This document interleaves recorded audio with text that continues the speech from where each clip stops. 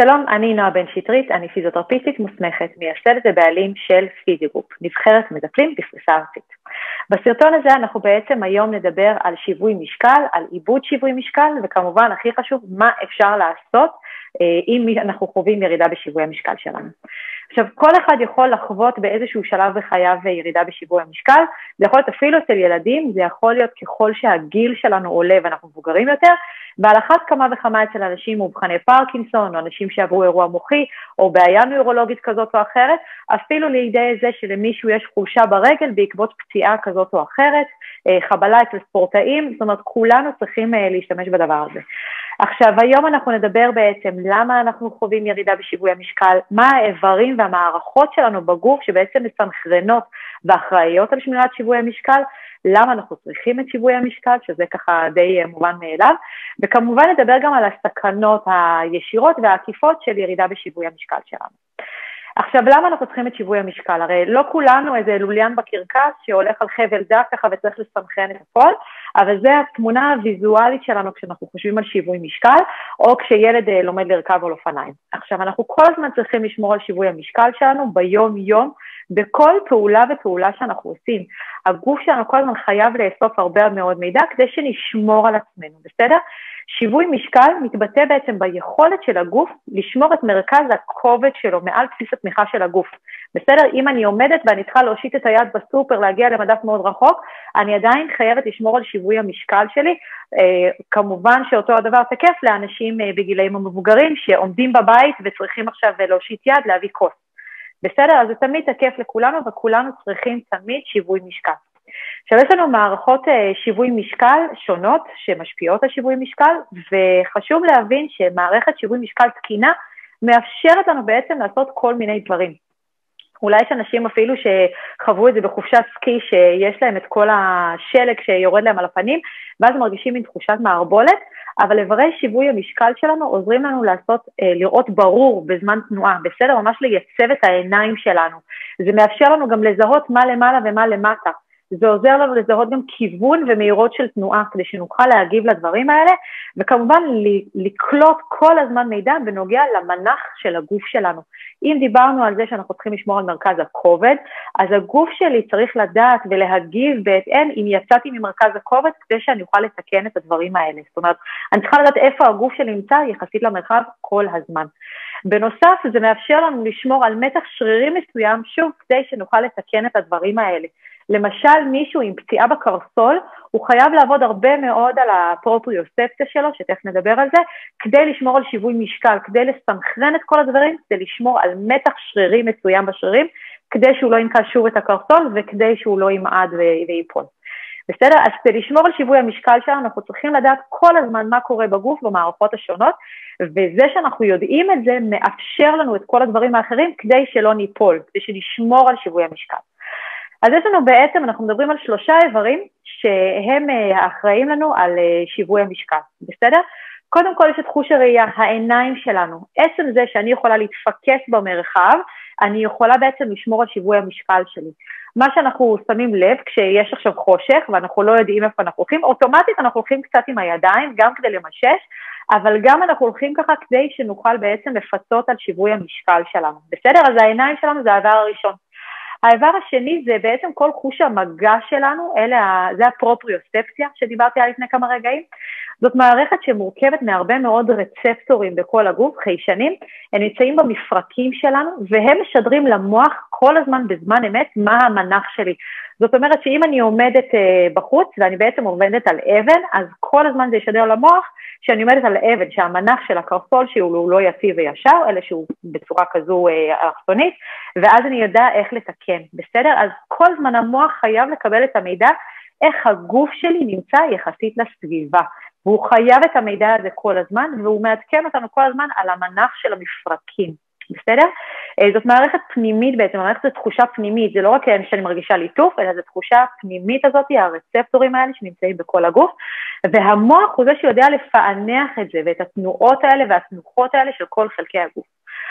אחר כך יש לנו מערכת מאוד מאוד חשובה, המערכת הווסטיבולרית היא בעצם איבר שיווי המשקל שנמצא באוזן התיכונה, בטוח כולם יודעים שאומרים שאסור לנקות אוזניים, בטח לילדים, ולא נקות אוזניים, כי אנחנו עלולים לפגוע, אני לא יודעת אם זה נכון, זה יגידו אחרים, אבל בכל מקרה איבר שיווי המשקל שלנו שנמצא באוזן התיכונה, באוזן הפנימית, וזאת המערכת שמספקת למוח כל הזמן את המידע הרציף הזה על תנועות הגוף והראש שלנו, ושוב על מיקום הגוף, בסדר? המערכת כוללת חלקים שונים של האוזן הפנימית ושל המוח, ובעזרתם אנחנו בעצם מפקחים על שיווי המשקל שלנו בתנועות העיניים.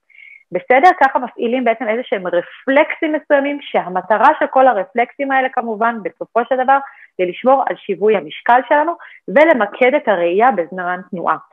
אז כמו שאתם שמים לב שזה הכל מסונכרן אחד עם השני, והמערכות האלה כל הזמן צריכות לעבוד יחד, וכשהן עובדות יחד בצורה טובה, הן מאפשרות את התיקון וההתאמה הזאת, היא התאמה מתמדת כל הזמן, אני אפילו עומדת כאן וכף הרגל שלי קצת זזה ואני יוצאת מהבסיס, והגוף שלי כל הזמן מתקן ומסנכרן שוב, בעצם הוא מפעיל את הרפלקסים, זה כל הזמן מפעיל קצת את השרירים גם של העיניים והגוף, כדי לתקן ולהשיג שיווי משקל. בסדר? זה כמה מרכיבים יחד, כמובן שיש לנו עוד גורמים פיזיולוגיים שונים שישפיעו לנו על שיווי המשקל, אבל בעצם זה מה שקורה לנו, אוקיי? זאת אומרת, בנוסף לכל המערכות האלה, יש לנו גם את היכולת שלנו ומהירות התגובה שלנו, בסדר? שזה חלק מכריע, הוא לא אחד מהאיברים, אבל יכולת העיבוד נתונים הזה ויכולת מהירות התגובה מאוד ישפיעו על הנפילה שלנו, בסדר? כך קורה שאם אני מרגישה שאני עומדת ליפול ולאבד שיווי משקל, כל המערכות האלה ביחד צריכות לעבוד בסינכרון מלא, ואני צריכה להגיב כמה שיותר מהר. בסדר, לא פעם קורה שאנחנו עומדים ליפול והופ הופ הגוף מיד מתקן, והסכנה היא כשהגוף לא מספיק לתקן בזמן הנכון וכמה שיותר מהר, ושם עלולות להגיע הנפילות שלנו. עכשיו, שואלים בעצם למה אנחנו חווים ירידה בשיווי המשקל ואפילו נפילות, אז אחת הסיבות הנפוצות שאנחנו גם מקבלים כאן המון פניות כאלה, היא פגיעה באיבר עצמו, במערכת הווסטיבולרית, בסדר? אנשים שיש להם פגיעה במערכת הווסטיבולרית ירגישו ממש סחרחורות, יכולים אפילו להרגיש עם זה בחילות, קוראים לזה גם ורטיגו, הרבה מאוד אנשים קוראים לזה ורטיגו, הם ירגישו חוסר יציבות, חוסר במיקוד הראייה, בפוקוס שלהם, והטיפול במקרה כזה זה פיזיותרפיה וסטיבולרית, זה טיפול מאוד ספציפי שמעבירים פיזיותרפיסטים, לא כולם אגב, זאת הכשרה נוספת שהם עושים מעבר לתואר, מעבר להרבה הכשרות אחרות, כדי לדעת לעשות פעולות ספציפיות ולתרגל ולשפר את המערכת הווסטיבולרית, ויש שם תוצאות מאוד יפות ומהירות. אני חושבת ש99% מהמטופלים שלנו שעשו טיפול וסטיבולרי זקוקים לטיפול 1 או 2 מקסימום, וב8 שנים האחרונות הייתה מטופלת אחת שהייתה צריכה 6 טיפולים. בסדר, זה כמעט טיפול קסם, תמיד אנחנו אומרים מה זה הטיפול קסם הזה, אין טיפולי קסם בפיזיותרפיה, אבל בפיזיותרפיה וסטיבולרית בהחלט אפשר להגיד שכן, והתוצאות הן מאוד טובות ומיידיות ומהירות, בסדר? עכשיו, מעבר לפגיעה הספציפית במערכת הווסטיבולרית, אנחנו יודעים שככל שהגיל עולה, סכנת הנפילות עולה, אבל זה גם בעצם ככל שאנחנו מזדקנים, יש ירידה ביעילות של כל המערכות האלה, המערכות הווסטיבולרית, המערכת הווסטיבולרית עצמה, בטח ובטח בראייה, וזה אנחנו מכירים טוב מאוד שפתאום צריך משקפיים, פתאום לא רואים טוב, לא רואים טוב בלילה, המיקוד יורד, וכאן אנחנו חייבים לעצור את הגלגל, בסדר? זו ירידה פיזיולוגית, זו הידרדרות פיזיולוגית של המערכות, אבל יש פה סכנת חיים ממשית עם הנפילות האלה, ואנחנו חייבים לדעת לעצור את זה כמה שיותר בזמן, והאחריות שלנו לשמור על גוף בריא וחזק ופעיל. ככל שאנחנו יותר פעילים, אנחנו כל הזמן מגרים את המערכות האלה לעבוד, ואנחנו יכולים להאט הידרדרות של מערכות מסוימות. בסדר? עכשיו, הסכנות באיבוד שיווי משקל הן די ברורות. בסדר? יש את הסכנות המיידיות של לאבד שיווי משקל, נפילות, מעידות, חבלות, מספיק שתהיה נפילה קטנה, וזה עלול להוביל לגלגל שלג. בדיוק אתמול דיברתי על זה עם בעלי, זה היה יום הפטירה של סבא וסבתא שלי, הוא שאל מה היה עם סבתא שלי, וסבתא שלי פשוט בגיל 80 ומשהו ירדה במדרגות בבית הכנסת מעזרת נשים, בדיוק אמרתי למה עזרת נשים בקומה השנייה, אבל באמת מעדה, משהו מאוד קטן, ונפלה ושברה את הכתף, בסדר? נפלה, נתקלה בקיר לידה, לא היה מעקה, או שכן היה מעקה, נתקלה, שברה את הכתף, מזה הגיעה לאשפוזים, ניתוחים, ומשם לצערי הרב היא לא יצאה, וזה מעגל שאסור, אסור, אסור להיכנס לשם, תשמרו על עצמכם ועל המשפחות שלכם, כי לפעמים מעידה קטנה יכולה לשבש מארג חיים שלם ואיזון כלשהו שהיה להפר את האיזון ולהביא להידרדרות מהירה מאוד. אז בבקשה תיקחו אחריות מאוד גדולה על עצמכם ועל המשפחות שלכם, בסדר? אז זאת הסכנה המיידית של חבלות, נפילות, שברים וכו'. ויש את הדברים שאנחנו לא תמיד רואים, הסכנות העקיפות, ובטח אנחנו כילדים של לא רואים או נכדים של לא רואים את זה, אבל זה פתאום כשהם נופלים או פוחדים מנפילה, אז נהיים פחות פעילים. וכשאנחנו פחות פעילים, אז א' זה משפיע לנו על הרגש, על הביטחון העצמי שלנו, על מצב הרוח, אפילו לכדי דיכאון, והדבר החמור ביותר כאן זה בעצם הירידה בפעילות הגופנית. בסדר, וכשעושים פחות, אז בעצם אנחנו מגיעים למעגל שלג שכזה, שיש יותר ויותר חולשה, יותר ויותר פחד מתנועה, אנשים פחות עצמאים ביום יום שלהם, בטח ובטח חוששים לצאת החוצה, כשזה בעצם כל המפגשים החברתיים, וזה מעגל שזה השליחות שלי כבן אדם בכלל, לעצור אותו אצל כמה שיותר אנשים, לדאוג שישארו פעילים, בסדר? אז אם אתם מרגישים על עצמכם, או על סבא וסבתא, או על ההורים שלכם, אתם מרגישים שהם קצת פחות יציבים, עם קצת פחות ביטחון עצמי, אתם מרגישים ורואים שאתם קצת יותר אוחזים בשולחן ובמעקה ובקיר בכל מקום, ופחות בטוחים, מרגישים שהרגליים קצת נתקלות, בבקשה תטפלו, כי יש הרבה דברים שאפשר לעזור לכם, בסדר? אז מה באמת אפשר לעשות כדי לשפר את שיווי משקל? אני כפיזיותרפיסטית נתקלת בזה הרבה מאוד, שאנחנו בעצם מדברים על כך שאנשים בחוסר ביטחון עצמי, עם חולשה ופחד מנפילות, ואנחנו רוצים לשפר את שיווי המשקל. ובאמת שאפשר לעזור בשיפור שיווי המשקל הזה, אוקיי? זה משהו שאנחנו יכולים בעצם לתרגל אותו כמה שיותר ביום יום. גם אנחנו נעבוד על שיווי המשקל עצמו, שתכף אני אראה מספר תרגילים, אבל גם אנחנו חייבים לעבוד על כל מהירות התגובה שלנו ביכולות פיזיולוגיות אחרות, כמו למשל כוח השרירים, סיבולת השרירים, לעמוד במאמץ לתקופה ממושכת יותר, כוח מתפרץ, כי אם אני מרגישה שאני מועדת ופתאום אני צריכה לעשות צעד מהיר לפנים, אני צריכה גם כוח מתפרץ, גם מהירות תגובה. כמובן שטיפול פיזיותרפיה יתנהל לרוב אצלכם בבית, ככה שאפשר לוודא שהסביבה שלכם גם בטוחה, שאין כבלים משוחררים, שאין שטיחונים, שיש אור כשאתם הולכים לשירותים בלילה, וכמובן שאנחנו נתרגל את כל האלמנטים האלה, ובמהלך תרגול, אז אנחנו נוכל גם לתרגל ולגרות אתכם הרבה יותר מאשר בתרגול יבש, כמו שאני אוכל להראות כאן, בסדר? אפשר לשלב הרבה מאוד אמצעי תרגול, כמו בלון וכדור ושטיחון ומדרגה וכו' וכו', וכל זה כדי בעצם כל הזמן לעורר את המערכות השונות שלנו, כדי שנשיג שיפור ממשי באיכות החיים בסופו של דבר. זאת המטרה שלנו כאן, וזאת השליחות שלנו לעזור לכם להתנהל בצורה יותר טובה, יותר נכונה, ושתהיו עצמאים. עכשיו אני רוצה להראות לכם מספר תרגילים, נעבור לרגליים, אני קודם אסביר. אנחנו עובדים עם הכפות רגליים, תרגיל כביכול מאוד יבש, אבל הוא ייתן לכם איזושהי אינדיקציה על שיווי המשקל שלכם. אני אדגים אותו תכף עם הרגליים, אני אסביר רגע עם העיניים. כשאנחנו עומדים עם רגליים צמודות, אני קוראת לזה רמת קושי של 0%. זה החלק הכי קל להצמיד את שתי כפות הרגליים. אנחנו נעמוד ככה כ-30 שניות, בבקשה קחו לידכם כיסא, או שתצמדו מאוד לקיר, כדי שתוכלו לעשות את זה בבטחה. מי שחושש משיווי המשקל שלו, בבקשה תוודאו שיש מישהו לידכם גם כן. עכשיו, אנחנו נעמוד קודם כל עם רגליים צמודות 30 שניות. אחרי זה אנחנו נוסיף קושי. אם אמרנו שזה 0%, שתי רגליים צמודות, 100% יהיה רגל אחת מול השנייה, עמידת טנדם.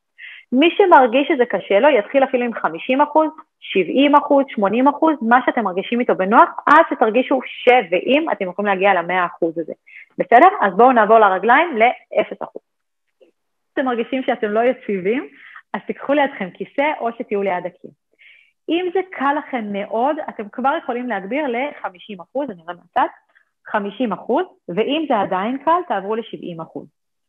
שימו לב שרוב המשקל שלכם נמצא עכשיו על הרגל האחורית. שימו לב שרוב המשקל שם, והרגל הקדמית היא רק קצת לתקן שם. בסדר? יכול להיות שתרגישו אפילו את הרגל קצת מתנדנדת לכם, שכל השרירים הקטנים מתאמצים שם. תנסו לעמוד כאן. מי שזה עדיין קל עבורו, יכול לעבור ל100%.